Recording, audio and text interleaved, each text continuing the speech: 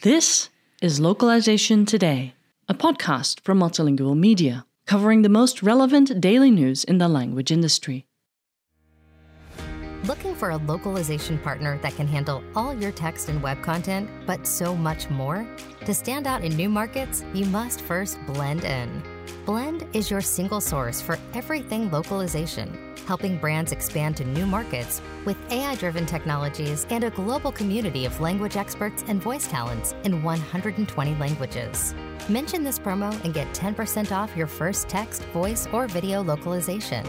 Grow bigger anywhere with Blend. Visit getblend.com today. Brave Software, the San Francisco-based company behind the privacy-focused browser Brave, announced earlier this week that it has added more than 90 languages to its Brave Translate tool, bringing the total number of languages offered on the platform up to 108. Brave, a browser based on Google's open-source Chromium browser, places a particular emphasis on user privacy, blocking any advertisement that depends on trackers. While Chromium has a native translation service, the company launched Brave Translate to ensure the privacy of its users. Currently, Brave Translate is only available for desktop and Android. However, the company noted in its announcement on Tuesday that an iOS version is in the works. Brave Translate is privacy-preserving and enables users to privately translate websites in over 100 languages without exposing browsing activity, the browser's developers wrote in an October 25th blog post. Brave uses a self-hosted server and the LingvaNext translation engine to power translations, which means no caching and no feeding your translation requests to privacy-threatening models.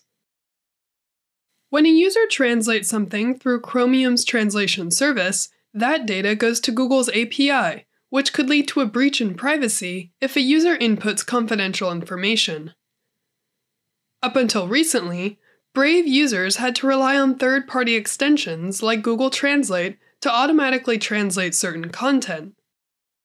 In order to address the potential privacy concerns associated with other programs, Brave partnered with LingvaNext to launch its own privacy-oriented translation service earlier this year.